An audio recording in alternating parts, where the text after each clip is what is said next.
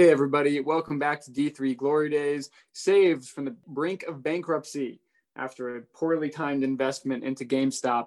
I'm Noah, joined as always by my co-host Stu Newstat.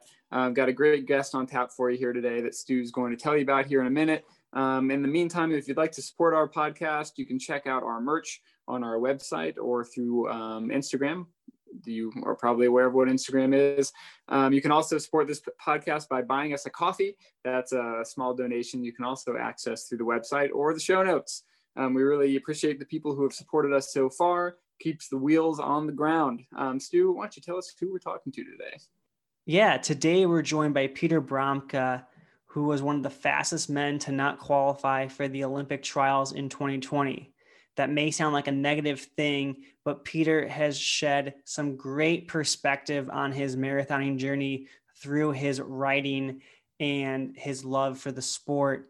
Before the marathon journey began, he got his start in Division III by originally enrolling at Trinity College, then later transferred to Tufts University after his first year. At Tufts, he had an up and down road filled with injuries, as well as running at the national meet. He claims one of his highlights of his college career was winning the D3 Outdoor New England 10K. His story will relate to a lot of you because he left college without being an All-American, without being a national champion, but continued to improve because he loved the sport. His first marathon was just over 3 hours, and he wanted to make sure he could qualify for Boston again. So he got on this journey and whittled his time down year after year to running 2:19 3 separate times. A crushing blow to miss the Olympic trials by under a minute 3 separate times, but it shaped his running career, and I don't think he has many regrets from it. You know, we learned a lot from Peter and his story, and I think this will be a great way for you to get out the door this winter, crush some miles, and know that it's okay to go all in on running after you graduate. Thanks, Stu. Yeah, it was great to have Peter on. We've engaged in some lively Twitter banter over the years, and so it was cool to finally get him on the other side of the microphone. And I think his story, and especially that Olympic trials chase, are really cool and really interesting. So stay tuned for that. If you like the conversation, which we always hope you do, please like the episode, subscribe to the podcast, share it with a friend. It really helps us grow. Until next time, here's to the glory days.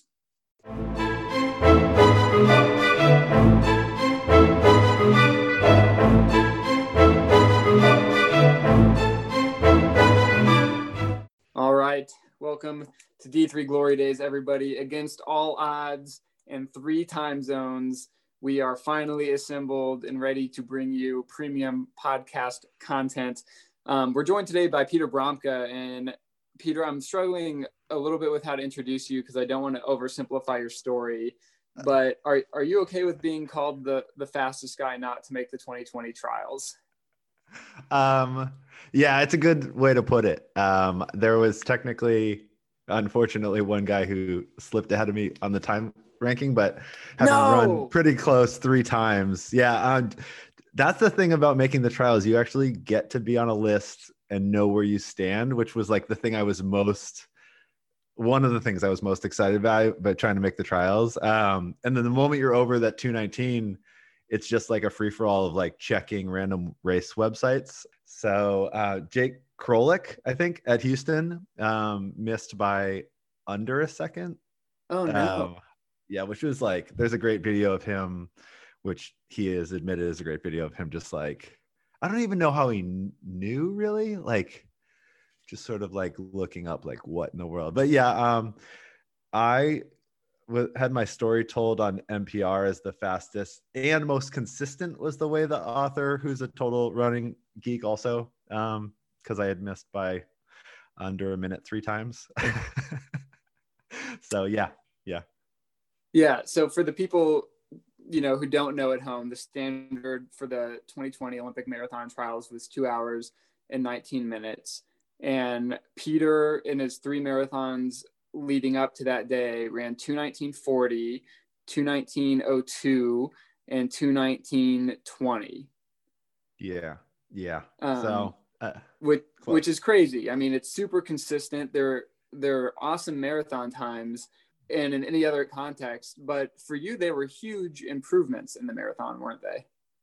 Yeah, it was pretty wild, and I've written a decent amount about it, but like I was started years ago. So I graduated Tufts in 05, and I ran the Boston Marathon that year over 3 hours. And then the next year I came back and broke 3 hours, and then kind of stepped away from it for a bunch of years and came back to it and ran like in the 40s and the 30s, and then ran in the 20s a couple of times and thought like, oh, I guess that's kind of it. Like, that's pretty fast. And I'm not really sure why I would try to go faster necessarily. But then me and my teammates ran 2:23, and we were like, well, maybe the trials is possible. Like, and that was it was this thing that was concrete enough. I like to say, like, when I had run 2:28, I was like, what's the difference between 27, 26, 25? But then we ran 2:23, it was like, well, if we can take another 5 minutes off, we could go to this crazy meet where it's the best marathoners in the country. So it was totally worth shooting for. And yeah, like, it's really still weird to me to hear that I'm a 2:19 marathoner, because I spent so much time thinking about 2:18. Like, it's this minor thing, and logically, the difference. But I had a buddy introduce me to another one. He's like, yeah, you ran 2:19. And I'm like, oh yeah, I wasn't even focused on that. So I looked past it for a while, and it's taken me a while to even like really appreciate it. And it's frustrating in a way, because like, yeah, in the marathon, there is that minute barrier. And so like in my last race, Marty ran 2:08:59, and he gets to be a 2:08 guy.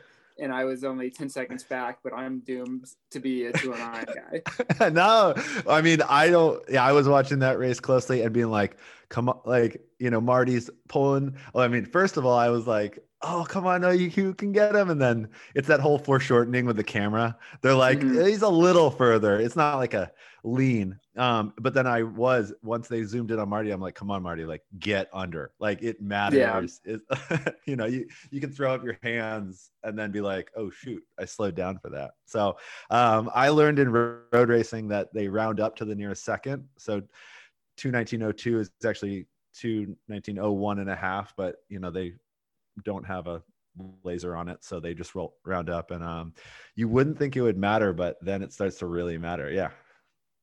Preparing for this, I did a lot of reading of your own writing, and I think you do an eloquent job of, bringing the reader to kind of feel what you were feeling, and kind of that notion of you've always been dreaming about 2:18 when you're a 2:19 marathon. I think in one of your things at the Houston for your last attempt, someone was like, is it the 2:19 crew? And you're like, no, 2:18. So it's that mindset of wanting to go run that. And I think the quote that I kind of want to start things off with is you said in another one before these attempts was, the pursuit of an audacious goal is worthy of a lifestyle as I can imagine. And I think that kind of is a nice sum of what D3 runners kind of go through. Like, they have these goals in mind of wanting to continue this passion, this love of theirs, and they want to go do it at a school where they can get an education. And now you take that and you implant it into your normal life now, and going after those goals. Did you ever kind of reminisce of your college days while you're pursuing the Olympics? Absolutely. I love how much you guys love D3 running, because I love it as well. And I always felt as a D3 runner, like, well, the best thing about running is I multiple times a year get to compete against the best guys in the region, regardless of, their classification. So I'm running against guys in the Ivy League or guys from Providence. Like, the guy from Providence would just run away from me, but then I got to see him run away from me. And I never had to feel like, well, if I ever got in the court with him, if I ever got that chance. And so I very much, like I mentioned, I ran in college, and so I ran in high school, and then I knew I wanted to keep playing sports, but I wasn't gonna play soccer in college. I was a much better runner. And I always say, like, if I could have run at Stanford in like the early 2000s, that would have been my ultimate dream, but I was not fast enough or academically talented enough to go. So I was looking for the level that would allow me to just like throw myself into it. And Division 3 was that. And I think nowadays it's hilarious because I'm 39 years old. And when I really stare down a goal, I still think of myself as that like D3 college kid who's like, I'm better than this. Like I can do this. Like I'm, and it can be like kind of a double-edged sword because you can sometimes get really, if you really are in that mindset, you can get really unappreciative of where you are at. You're like, I mean, I remember I've never broken 15 minutes for the 5K, but like when I went from 15:30 to 15:16, I was like, all right, so break 15, run 14:44, maybe dip under, like be at nationals in like 2 years. And then like it starts to stall and I had trouble appreciating just where I was at any given moment because I was only as a college kid, I was relative to what I thought I somehow could be capable of. And that's just like the dreaming of now that I'm a decade and a half older, I still am like, think of myself in those moments. Like if I'm in a track workout or when I'm pushing my hardest, I still like channel that, I think, picture you have of yourself of what you're capable of, which is just the love of it all. I want to take you back to your early college days, if you'll allow me to. So you are originally from Oregon, correct? Yep. But you decided to change coasts, and it originally went to Trinity. Is that right? Yeah. So I am from Portland. I live in Portland now, but my parents are both from the East Coast. They both went to Boston College. And so I had always thought it would be cool to go to the East Coast. And they have a lot of great small schools to look at. So I tried to get into Tufts and didn't get in. And then I got into Trinity, was like very fortunate. It's a good school, and the coach and like GA, like definitely, did some work for me and helped me get in off the wait list. And Trinity is a small school, like under 2,000 kids, and really good academics, but just like smaller athletic program. And so then during indoor, which was like so much fun, I knew nothing about indoor on the West Coast. We go up to a meet at Tufts, and I'm just like, oh man, they should not have shown me what this is like during an indoor meet. Like, and that's pretty soon, within like a month or so, I was like applying to transfer because it was just so exciting to be up in Boston at the indoor facility there, the Gantry Center, and just like all of the fans, your teammates and fans just like screaming their heads off. I was like, this is what I want to be a part of. And so I ended up transferring after 1 year up to Tufts University. It's interesting to hear, you get into a NESCAC school, it's a good academic school, but then you see a better fit for yourself. And, again, a goal that might seem out of reach, but you want to go take it. That seems to kind of be a summary almost of your career path. It's sometimes easy in hindsight to say like, this is how things were and this is how they made sense. I definitely had a vision for what I was looking for.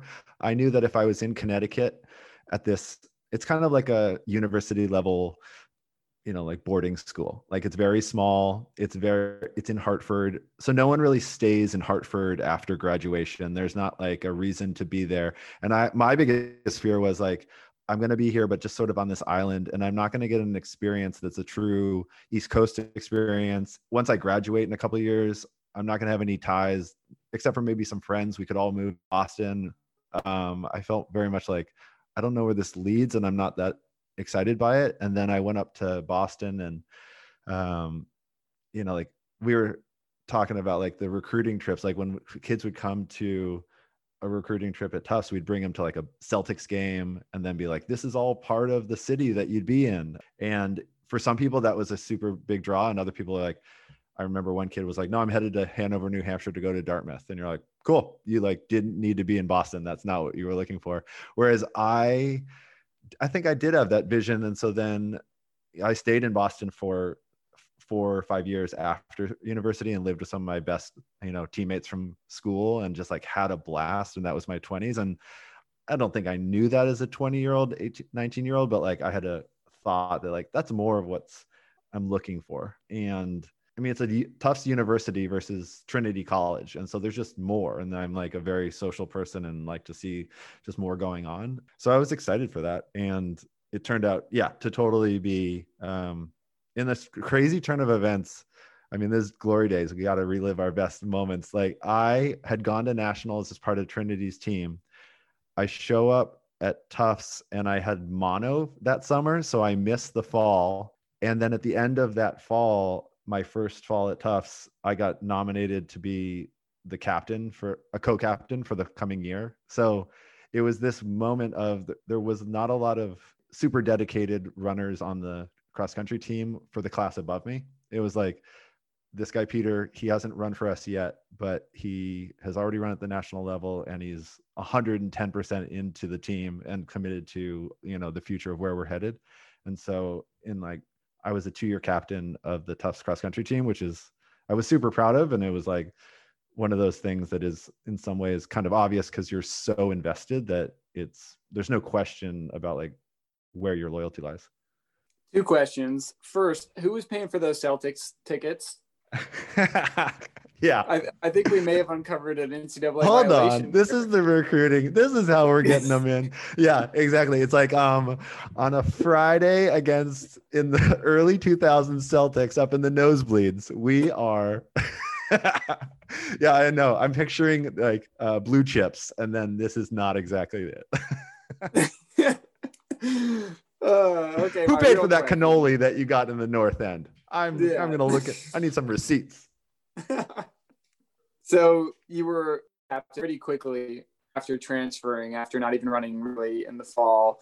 You know, we all know that there's varying degrees of commitment level Division III. You got kids who are kind of just happy to be there, and then you have kids who are probably like way over committed for the level of competition. You know, I was hearing you talk a little bit about your college days in another interview, and you mentioned that you were basically burned out the entire time.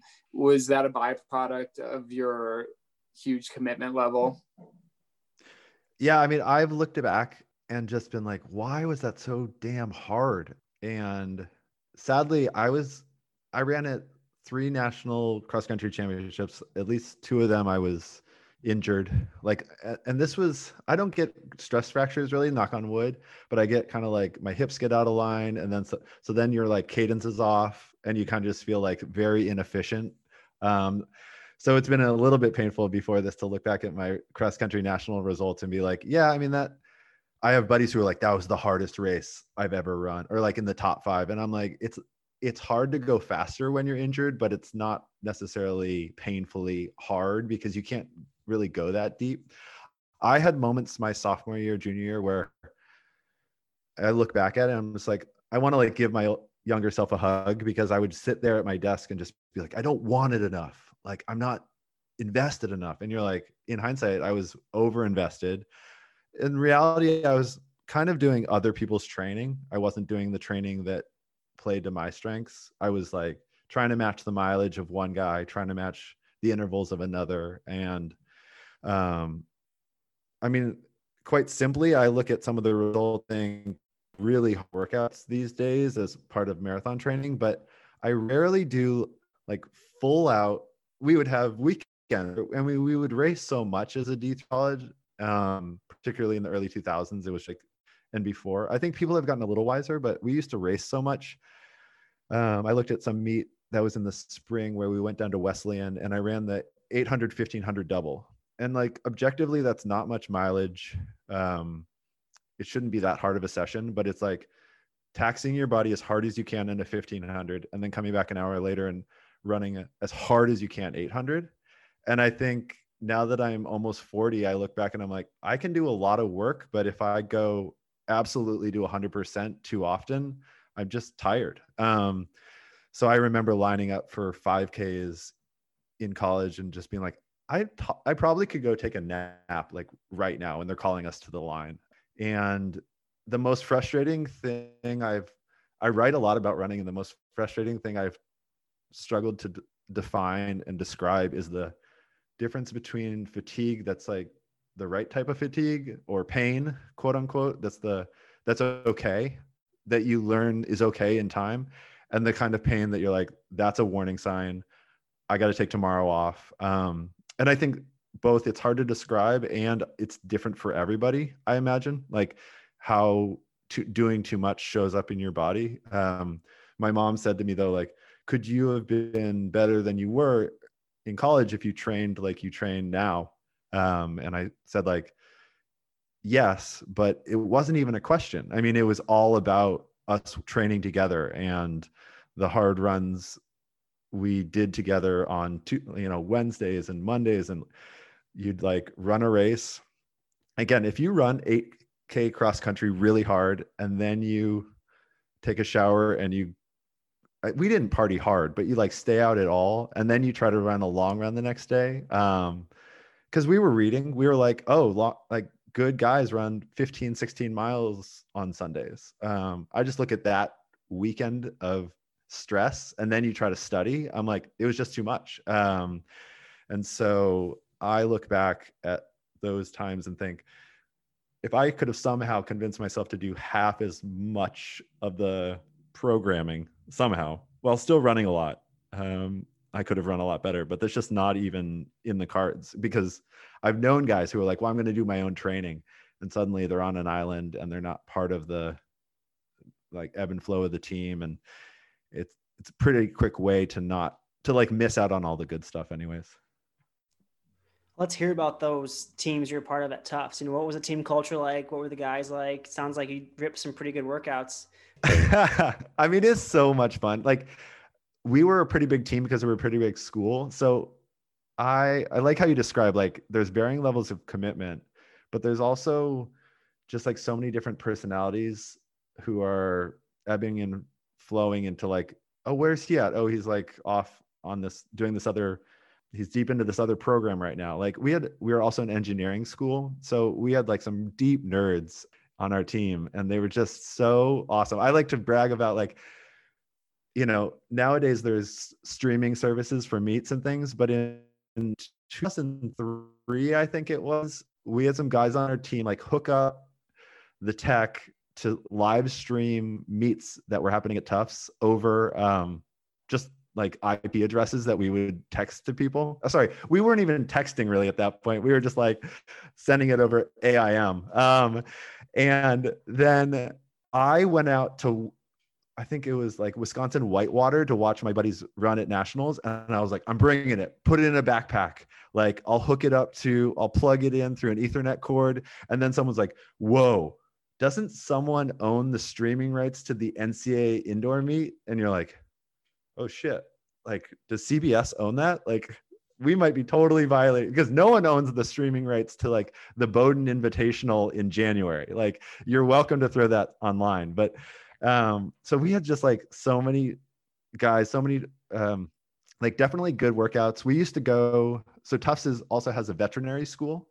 And part of the culture of Tufts in the era I was in, they've moved past this, was the coach at the time, Connie Putnam, was insisted that we drive out on Tuesdays.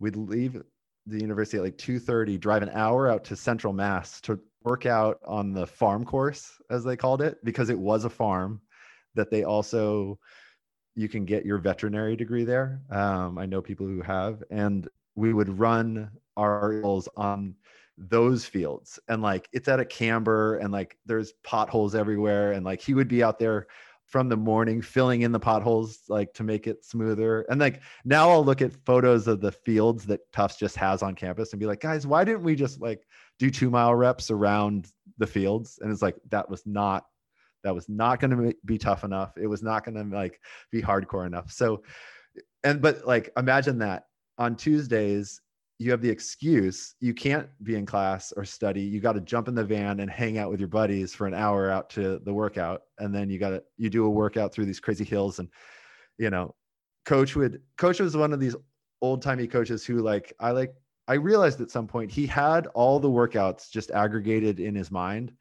And so he would some of the young guys would be like, this is bullshit. He comes up with it like 5 minutes before. And I'm like, yes and no. Like he has all of the workouts he's programmed for 30 years in his mind, and he knows roughly like what season it is, like what week of September or October. And you'd be like, oh, I'm thinking 2x2 mile, like with some good hill reps at the end. And you're like, did he just come up with that? And you're like, easy.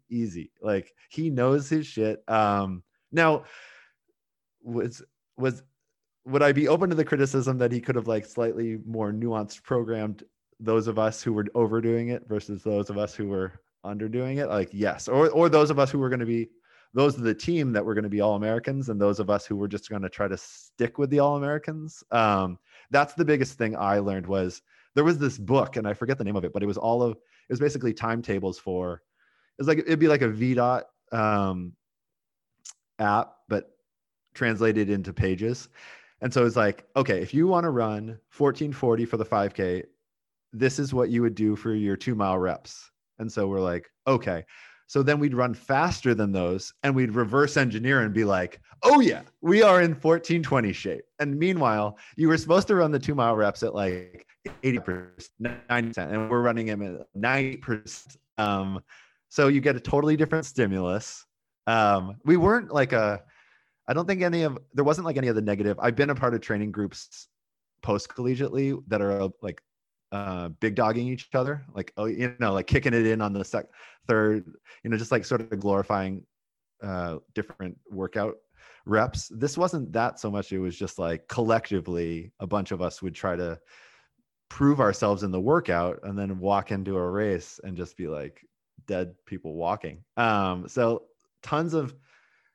it was just so much stimulus. It was like strength on Tuesdays, speed on Thursdays, 1 or 2 or 3 races, racing your guts out on Saturdays, and then repeat. And so it was so much fun, but also just like way too much taxing of my central nervous system. I love that idea of reverse engineering workouts to like to prove fitness and just it's like looking back on it, it's ridiculous, right? But in the moment it felt so good. It makes so much sense in the moment. You're like, but I did that faster. And they're like, yeah, but did you see the other number on the sheet said like, this should be an 85%. And you're like, and then you kind of what does that even mean? You kind of convince yourself that it was 85% at that point. Oh, I'd be for the guy who was on like 14-15, but for the guy who's at 15-15, like that's a world apart. So I want to know what your proudest race was, like you're the best performance that you had in your mind, and then I'm going to tell you why it was the 2003 cross country national championship. But you go first. The 2000 I can't even, I love the objectivity. I'm like, I like can't even look at any of my race. I mean, it's probably like you guys, you look at your race and you see the race, but it's like the actual result is one small part of the larger context that it sat in. I will say, this sounds like it's selfless, that my best moment ever was the regional meet when we first won regionals. That was the fall of 2003. And I'm forgetting, this sounds way more selfless than it is. I just remember the moment when I looked back in the woods and I realized that Keene State wasn't going to pass us, that I was running in like 6th position and there was no way that their 5th guy was going to pass me in the final mile. And like, I'll never forget that moment of like looking over my shoulder and then yelling to the guys like, go, and then knowing we were going to win regionals, which we'd never done. And Keene State had dominated so wholly since I'd shown up in New England, and they had won nationals, they had won regionals, just sort of like as an aside, like, yeah, that's what we do. That they had built their way, in my imagination, they were like the 10,000 pound gorilla, like they were unbeatable. And yeah, like they had lost a couple guys to graduation and we had gotten better. And so that was on a course up in Maine. And that was just like the coolest feeling ever, to win that race. I would say like, I'm not sure if it's like on a timetable, sort of numerically the best performance I've ever had, but to finish my career, finding a 10K that I was able to win because it was the weekend after the NESCAC Conference Championship and before the All New England Championship. And so it was like just my ability level to kick to a victory in your last collegiate track race was a pretty awesome feeling. But I want to hear from people who are objectively newcomers to looking at the Peter Bromka collegiate data set, which I find to be a very painful data set to look at. I'm curious how it reads to fresh eyes. Well, I was going to say, you mentioned you won regionals in 2003. But then at nationals, you went on to annihilate a man named Will Lear. Oh, you destroyed him. Yes, it's all about the getting scalps before they're matured. A freshman Will Lear, you beat him by like 50 spots. Oh yeah, I mean he's a miler, cross country. I'm sure they like it, in that warm. I always think of those guys out there like such a beautiful school and warm California sun. Like you fly them out to the middle of the country in November, and they're probably just like, "What the hell is this?" That's awesome. I hadn't thought about that in the longest time. Yes. Yeah, I was just going through the results, looking at names, and you actually, you raced Nick Simmons and Will Lear, which are the two biggest names Division III has produced, which you wouldn't have really known at the time, but it is kind of cool to look back on. Yeah, I think that's awesome. No, I remember distinctly when so Ryan Bach was my teammate and at Trinity, and then at the Nationals in 2003, which is his senior year, people didn't really know anything about Nick Simmons. And the way I remember it, I'm sure there was a lot of people from Willamette and such cheering for Nick Simmons. But in my memory, it was like you could have heard a pin drop at the Nationals in, I forget, it was in upstate New York, because we all expected Ryan Bach to win, the mile. And he just gets, he gets kicked down in the final 100 I like to say to people, like, you've all seen it because Nick just did the same exact kick at the next level and then the next level and the next level. But super fun to have been there for some of those early moments of these guys that we're still talking about. It feels crazy. Kind of on that same note, you mentioned you were AIMing people the IP address to stream. So, that's the sense of technology during the times. So do you have an idea of who the big studs were in the division, or how did you understand, obviously the NESCAC, you all know the NESCAC. Beyond that, how much familiarity do you have with the rest of the nation? It changed sort of right after Paul Short Invitational. I never went to, but the guys went I think the next year, and technology and the importance of going to these meets to earn points even for a national scale that they started to create. I feel like we were still the era of you'd look at some Midwest results and be like, I guess we're just going to assume a bunch of these Wisconsin schools are going to be awesome. Maybe we'll be able to see if another, you're like, Calvin's going to be good, but are you really going to have any way to know until regionals? So there was a little bit of blind.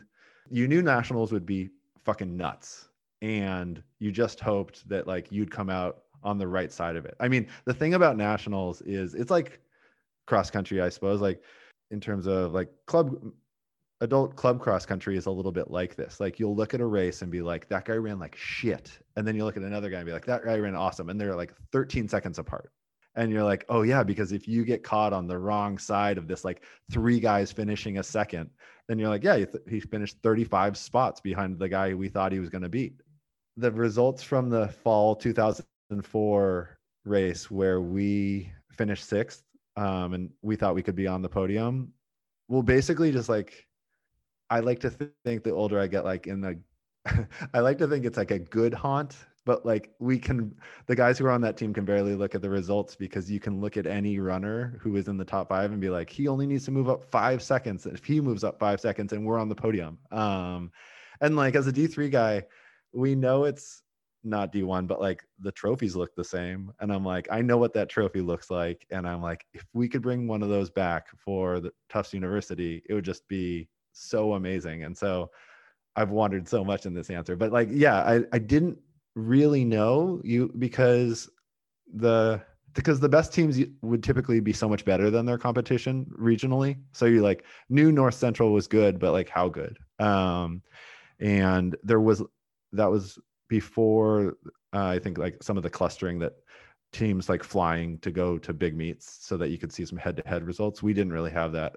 So no, you would just go in assuming it was going to be nuts. This isn't just a random thought, but just to go back to your point about the trophies looking the same. I mean, I think that's a really good point, right? Because now, you know, from the outside, everybody looks at Division III and even like former Division III people, and they always want to compare it to D2 or D1 or whatever, or put you into context or like make, you know, humble you a little bit. But, you know, my experience as a Division III athlete, and it sounds like yours, I mean, that's the whole world that you inhabit. There is no D1. They're almost a different breed of people. And so, yeah, I mean, there's just something kind of beautiful about that. And like, I think why Division III athletes always kind of give each other a little head nod, because it's just like, we know how real it is. Well, I mean, I like to say in marathoning that all I'm ever trying to recreate is how exciting D3 cross country nationals was, because that was my most, and it's part of the reason I kind of like, I mean, any number of reasons why someone wouldn't train hard post collegiately, because what are your goals? I also like, I felt as though I had come the closest to the most exciting running experience that existed that I could be a part of. Like, yeah, if I could make it to the Olympic trials or the, you know, the Olympics, that'd be better, but I wasn't going to. And so I actually ran the Boston Marathon thinking like, it was almost like this emotional junkie. Like, what's the next exciting thing where fans are screaming their face off and going nuts? I'm like, oh, Boston seems kind of like it from what I've heard. And we would go every year to the top of Heartbreak Hill and scream at runners. And this again, before smartphones. So you would get the Boston Globe, which had all of the listing of like tens of thousands of people. And then you would someone would run down the hill and be like, Stewart's coming up the hill. And so then we'd all be like, Stewart. And like, this was just, it would get people like, what's going on? And so, yeah, actually is faster than me. He's 5 years younger than me. And he really had his eyes set on D1, and he went to the University of Washington in Seattle and was just part of like really great teams and like really top athletes. And so he got to run at Stanford. He got to like be a part of some really exciting races. He actually did run at D1 nationals. So I think like for cross country. So like he got to experience a pretty exciting thing, but I just knew for my talent level, there was no shortage of like layers more I could have delved into in cross country. For, you know, when you're behind the bell curve, like you can go higher. You know, yes, we know of like, I love that you interviewed some of the like Rock and Missy, Andrew Rock and Missy, because they were of my era and they were just like the most badass. And so even to hear them talk about how much they loved it, like reinforced to me like, okay, I could have been exponentially better and it still would have been exciting. You know, it really comes down to personal development and where you're happy. And I think one big thing about Division III is if you do it right, you're going to come out of it a lifelong lover of running, which it Absolutely. seems like is what worked for you, and kind of brings me to my next question. You know, when you graduated in 2005, how did you look back on your collegiate career, and where were you at with running, like looking forward? Yeah, I mean, I've never stopped running in terms of like the lowest it ever was like the maybe peak. What was funny was I came off of collegiate running and I got a charity number to run the Boston Marathon, and I thought like, oh, like a marathon that's so much slower, like I'll be fine. And like those races when I was early 20s are the only times I've truly hit the wall, like just hit the wall, because I mean, fueling wasn't as advanced, you know, 15, 16 years ago. We didn't know quite as much. There weren't as many products to like put in the pocket of your shorts or like all these drinks. And so I just remember the first time I ran Boston, like if you totally run out of sugar, you get like that, like you're almost itchy. I remember it was the first time I was like, oh, this is like when I used to play basketball out on the street, not come in snack hour, it'd be like, my skin itches, like, mom, I need a snack, I'm dying here. That's how I felt like coming through like into like Boston College the first time.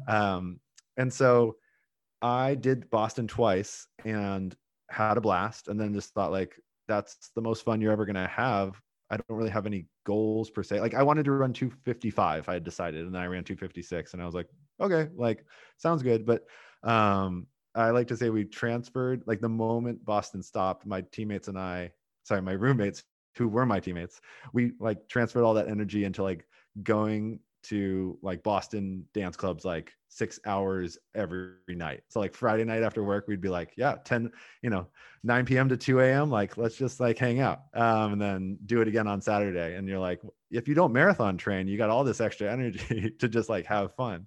But we would still like get up before work a couple days a week and get some running in. And it wasn't till, I mean, the way I succinctly tell it is like I moved to San Francisco and ran some there, did some trail running, but like no real goals. I think I did one track workout one time. And then when I moved to Portland in 2013, that's when the Boston bombing happened.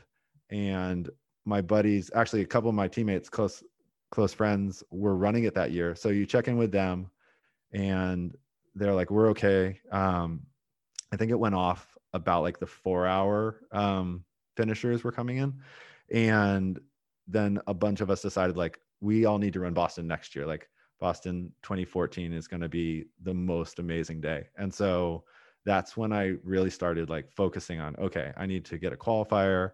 And I suddenly had this thing that I was focused on, which got me out the door, like 6 days a week at least. And then built in longer training runs. And then that has been that was the beginning of this like crazy marathon adventure I've been on. And when people have asked me, a lot of newer runners are like, what are your lowest lows? Or like, what hardships have you learned from? And I'm like, guys, I spent a lot of years banging right up against my limits in college, like knowing what fatigue looked like, knowing what like lower leg soft tissue injuries, whatever the trainer offer you. And those are like methods that are kind of old school, like they're not the new like chiropractic, like active release. I found an active release guy like 30 minutes outside of school, and I drive to meet with him. And like some of that stuff was, I feel like, just emerging. But you get ice and stim. That's all you get. Yeah. We're just gonna shock. Yeah, jump in the ice bath.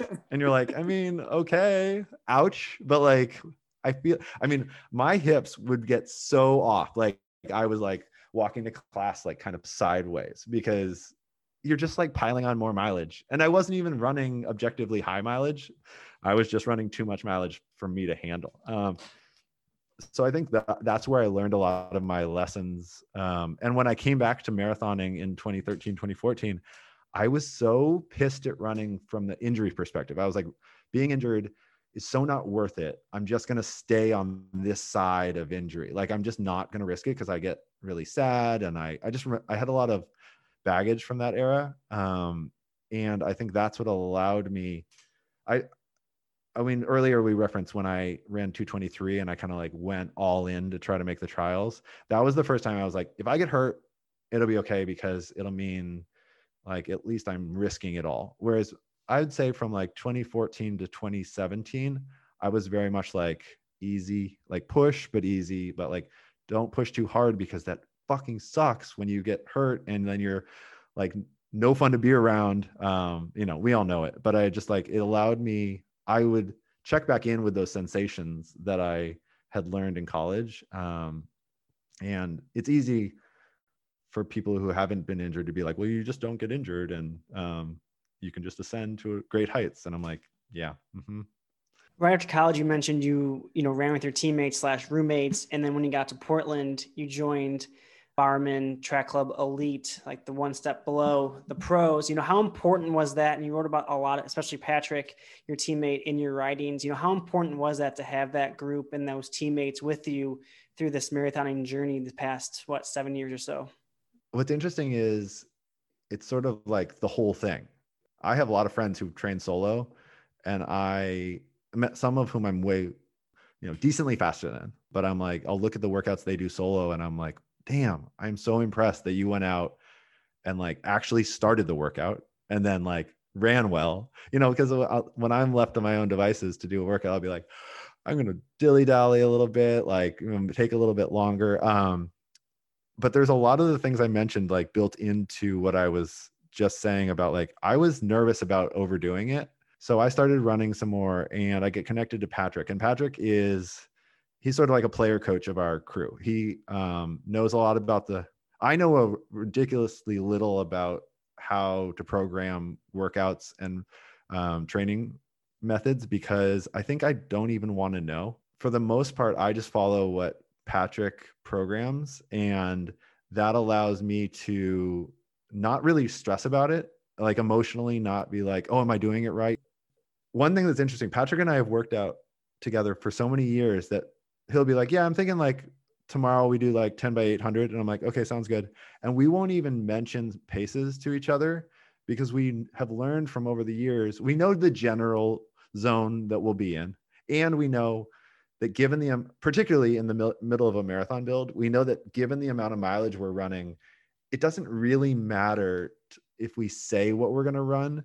We're going to hold each other honest. And if we said like, those are at 220, and you get out there and it's like 7:05 and it's cold and it's like, and you're running 221s or 222s, we're both old enough to be like, that's what the pace is today. And to talk about that book and everything, that's more, we know that that's like 85 or whatever, that's the right zone to be in. Whereas if we were like, I think our younger selves would be like, no, it needs to be 219. If like the book says 220, we need to break that every time.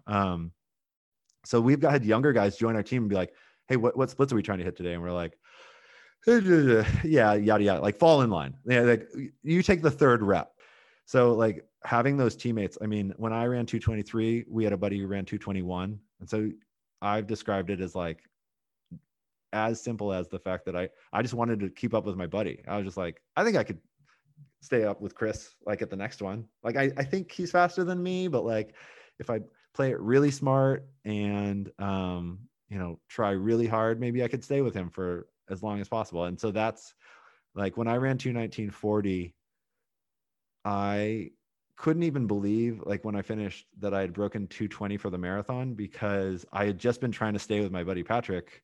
And then once he pulled away, I was like, just hold it together, just hold it together. And I'm really proud.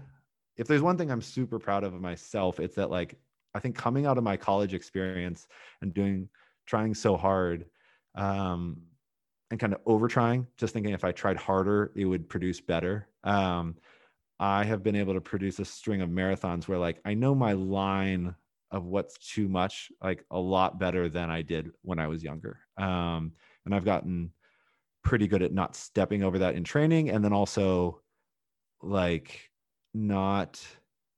I think my teammates have really helped me the moment I've been hurting in a marathon. Let's say they've pulled away.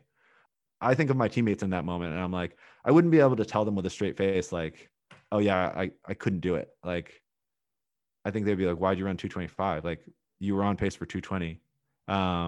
Maybe they would never ask that question, but I think that it's an understood conversation that could happen. And so I see a lot of people fall off in the marathon, and sure, it gets hard at the end and you might give back seconds, you might give back a minute, but when people give back like 7 minutes, unless there's an injury, I'm like, I think that's just kind of like they popped out of the mindset they were in and they just wrote it in, and that's fine. But I think of it like my teammates are going to be like, how'd it go? Because the moment any of us finish, we turn around and we're like, where's the next guy? I mean, like the coolest thing that's happened to me in the last couple of years is we won the Boston Marathon team title in 2019. And we went into the race.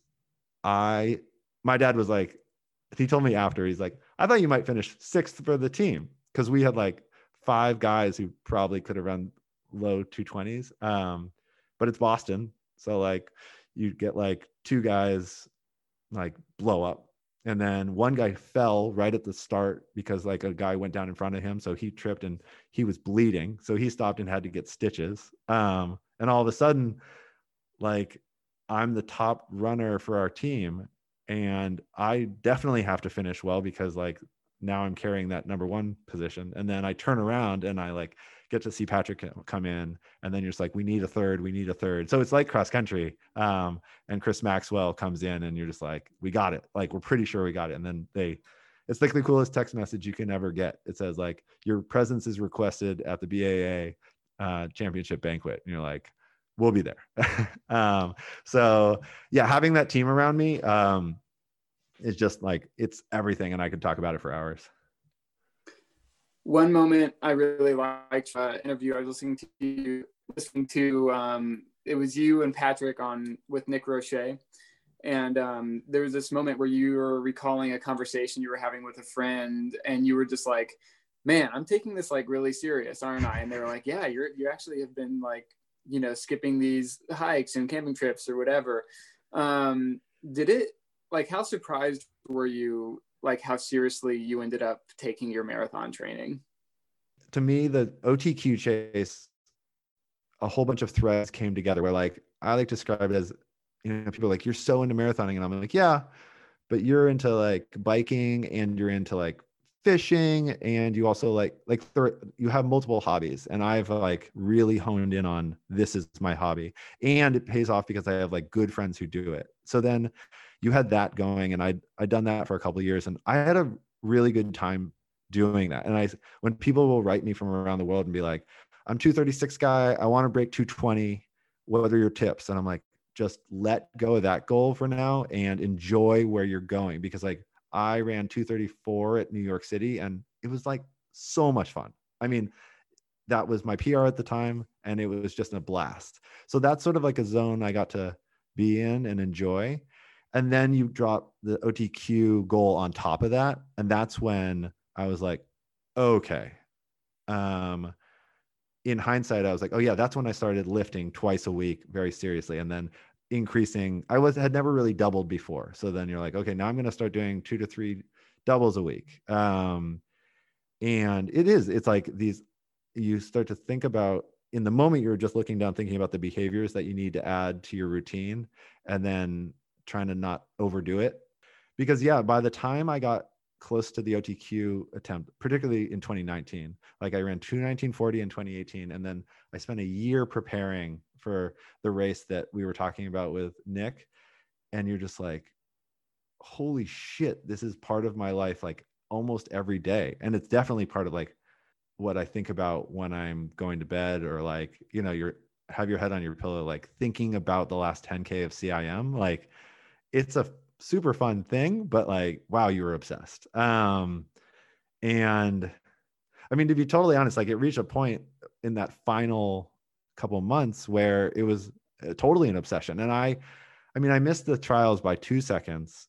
And then a couple of weeks later, I had to say to a woman on a project I was working on, I'm like, I got to admit, I was pretty distracted the week after CIM. Like, I did not get you a couple of things that I had promised you. And she's like, okay, thanks for saying that. So then I'm like, and I'm going to Houston. And she's like, okay, well, you know, we have these deadlines, and we have these deliverables we need to get done. And, you know, in this moment, she represents like my profession, my project collaborator. And then I sort of The like real on my world. other, the actual world that matters and your livelihood. And then on the other shoulder, I have like that hundreds of people from around the world DMing me like, you got to go for it again in Houston. You got to go.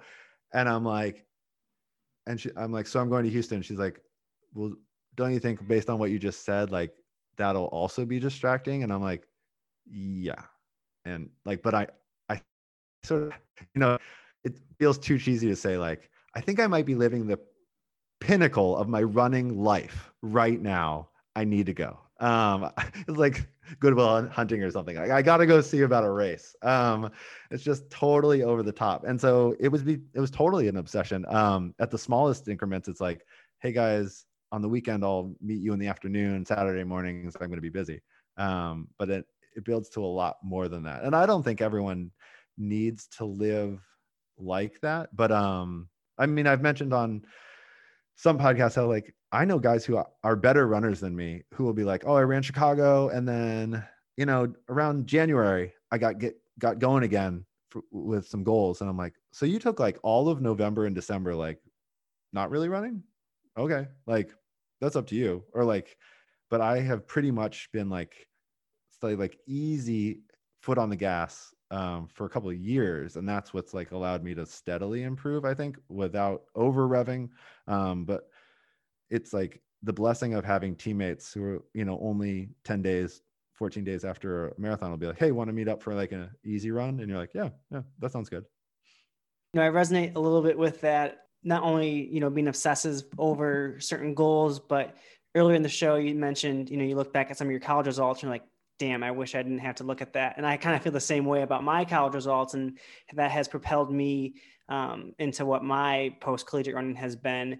You know, do you feel that's kind of where maybe that spark comes from, where like you look back, it's like, crap, that sucked. I need to do better in my post-collegiate days?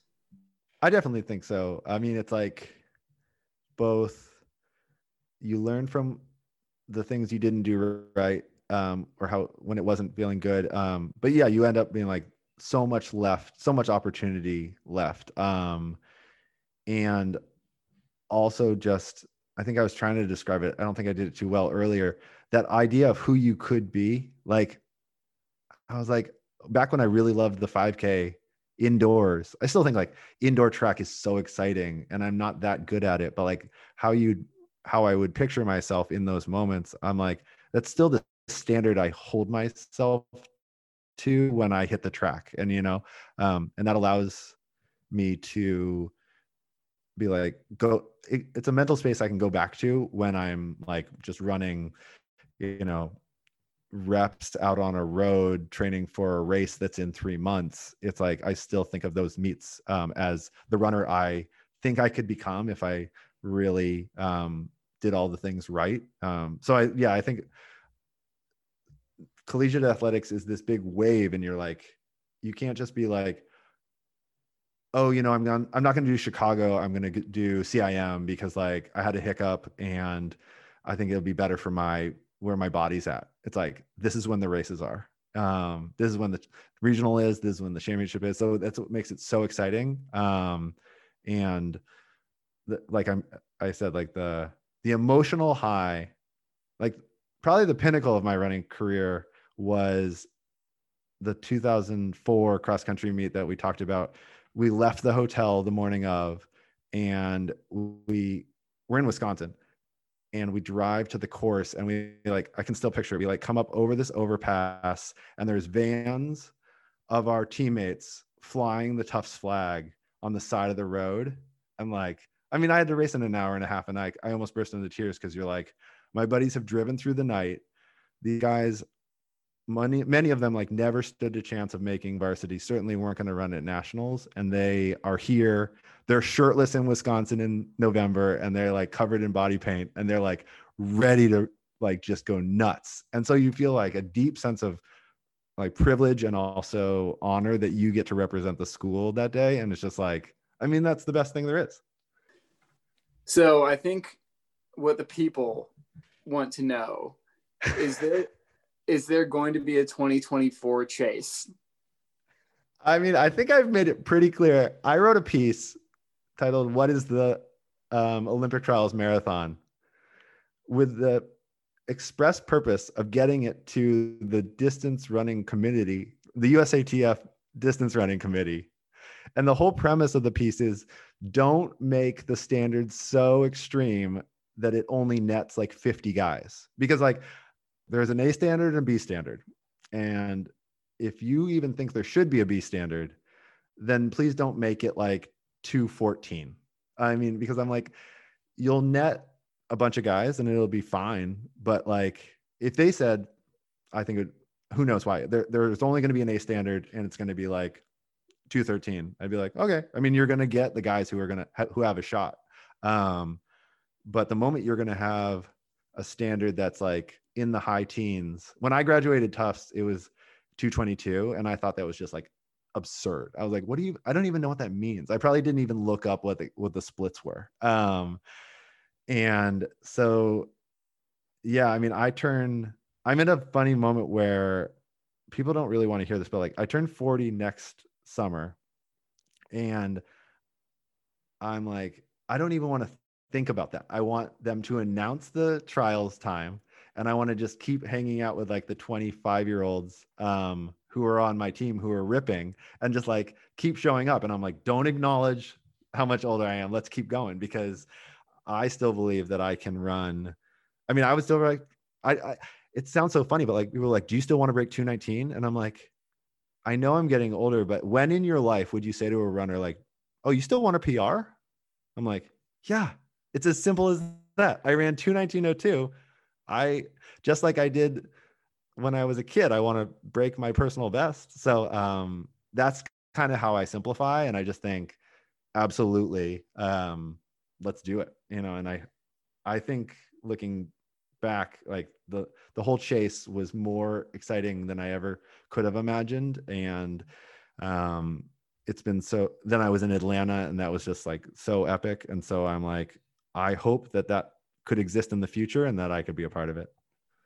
About the standard, I love the 219 number. I also wouldn't be upset if they slowed it down a little bit, because it gives people the chance to dream, and we get really awesome stories like yours. And I mean, one reason I continued to run after I graduated was I thought I could run under 65 and a half and make the trials, and I did, and then I just kept running. And so I think it keeps a lot of people in the sport, and especially like D3 guys, it's like that's a number that we can hit, and it's a way we can continue to participate in a high level of sport. I agree, obviously, but I also think what cracks me up is like there's no better compliment that you can be given than people like looking at you and being like, wait, Bromka ran that? Shit, I could do that. Like, I mean, I have had friends come out of the woodwork when I broke 230, which is a big deal as an amateur dude. Multiple people like that were like, I'm done with marathoning, like started training again that I know, and are like, screw that. Like, I'm back in the game. Like, if Bromka can do that, I'm doing it. And so then as I've gotten now under 220, I wouldn't say that like guys who are in college or just post college are paying that much attention to me, but I think collectively, I've seen a lot of guys who are pretty fresh out of college, and they're looking at the wave of, qualifying for Atlanta or qualifying for whoever's next. And they're like, that looks exciting. I'd be in on that. And yeah, Esther, who you've had on, she was like, she's very analytical and was thinking about the math. And she's like, if you yield like between 3 and 5% of like 100 guys trying to make the trials, like could end up as top talent, men or women could end up as top talent. Like that could really help the national fields. I'm like, yeah, exactly. I mean, I just think it's the awareness of, I don't know why like 222 seemed so crazy, 15 for 2008, but it was, now with social media and everything, people have seen like this is possible, and it's going to bring a lot more talent out of the woodwork, particularly for guys who, like you're saying, Stuart, like come out of college with a little bit of chip on their shoulder. Like, I got more to prove. Like, what's the exciting thing? And I mean, I say to my buddies who are like maybe 5K specialists, I'm like, hey, I'm sorry that like, I love the 5K. And if we had major meets where amateurs got to run 5Ks and just like throw their heart on the line, I think you would be as lucky as I feel, because I love the marathon and I get to go to Boston or Chicago or New York or Sacramento, and it's celebrated and it's exciting. So anything that keeps that going, I think I like to say, like, it's not that I think touring is the most important thing in the world, but it's a hobby and we geek out on it. So we might as well like point towards what would make it even better and more exciting. And just this aspect of growing the sport. I mean, even after the Marathon Project, you had a renowned running source claim that it wasn't that great of a day and that we're never going to hear from some of these people again, which is just like absurd to just stop people in its tracks. So why stop, honestly, the highlight of 2020, probably in terms of running, like how much hype there was around it, how many people, how many stories, and the job that Atlantic Track Club did. And now USATF is like, rather not. Yeah. So apparently, like the piece that Esther and I wrote got to the distance running committee. We saw a D on this that like we're making sure that voice is being heard. I will say about like the sort of hot take that the Marathon Project wasn't that good. I think of as I've actually spent time thinking, okay, there's events, then there's reaction to the events or coverage of the events, and then there's coverage of the coverage. And that stuff you just have to like block out. Like it doesn't make you happier. It's there. It's like any news source that does that type of production, it's their like second week need to say something, and it doesn't matter. And like those of us who care about something are more focused on the actual thing. And I mean, I like to think about like if there was anything like the marathon trials in golf or in cycling or in any of these hobbies, they would be like quadrupling down on it. They'd be like, oh my gosh, this is incredible. We should do more of it. It's sometimes like it's like the running world's own toughness on ourselves that we're like, well, how good was it? And you're like, it was pretty exciting. It was pretty amazing.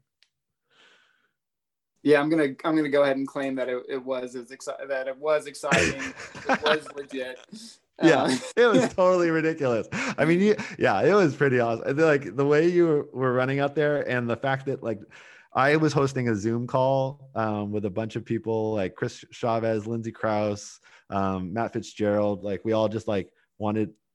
I like to say like in COVID times I would have hung out with my buddies in a room, but because that wasn't possible, like I got a bunch of people together and just like watching you guys all throw down. Although I looked at that course, I don't know if this is how it felt. I looked at it and I was like, that seems like it's going to be the most painful. Like there's nothing holding you back. And I think almost to date, my most painful marathon was Chicago, where it was just like, I think my heart rate was just jacked like for so long. So I looked at that course and I was like, a lot of respect, because I also knew like there's just nothing holding you guys back from just going for it from the gun, which is exciting, but it's intimidating. Yeah, I think we all felt the same way, but it was almost like kind of a free chance to go for it. It's like, yeah, we'll go out in 64:30. And, I looked around, there were like 15 guys there. And I remember talking to Jared and just being like, damn, dude, there are so many guys here. And that a lot of people are about to hit some hard miles, but it's just like, well, we're here. And, well, Peter, before we go off the rails too much further, we're going to thank you for joining us. And such a cool story. And, we'll continue to follow and just, thanks for your time today. Thanks so much for having me. It's so much fun to relive these stories. And Peter, one last thing, where can people find your writing that we mentioned? Oh yeah. So I'm peterbromka.com. I put up all my stories about races, about sort of like the journey that I've been on. And then at Bromka on Instagram, I tend to do like shorter stories about training with my teammates or, just sort of like life as a marathoner. Great. And we'll link that in the show description as well. And once again, thanks for your time. Thank you.